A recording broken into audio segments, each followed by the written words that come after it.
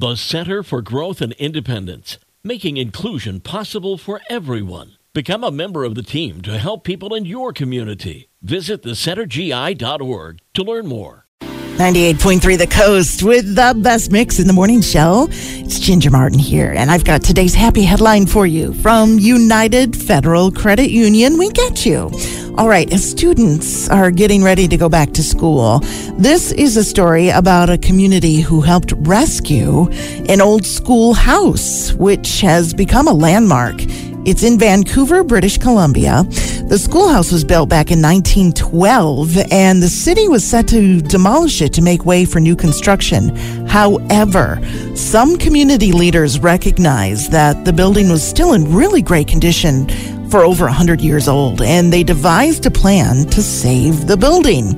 They found out that the Squamish Nation actually needed a new schoolhouse on their reservation.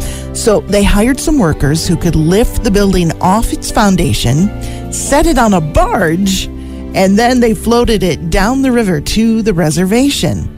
It's all thanks to the imagination and expertise of everybody involved. This useful and historic schoolhouse is going to continue to stand and be a part of that community for decades to come. And that is today's happy headline. It's from United Federal Credit Union. We get you from 98.3 The Coast.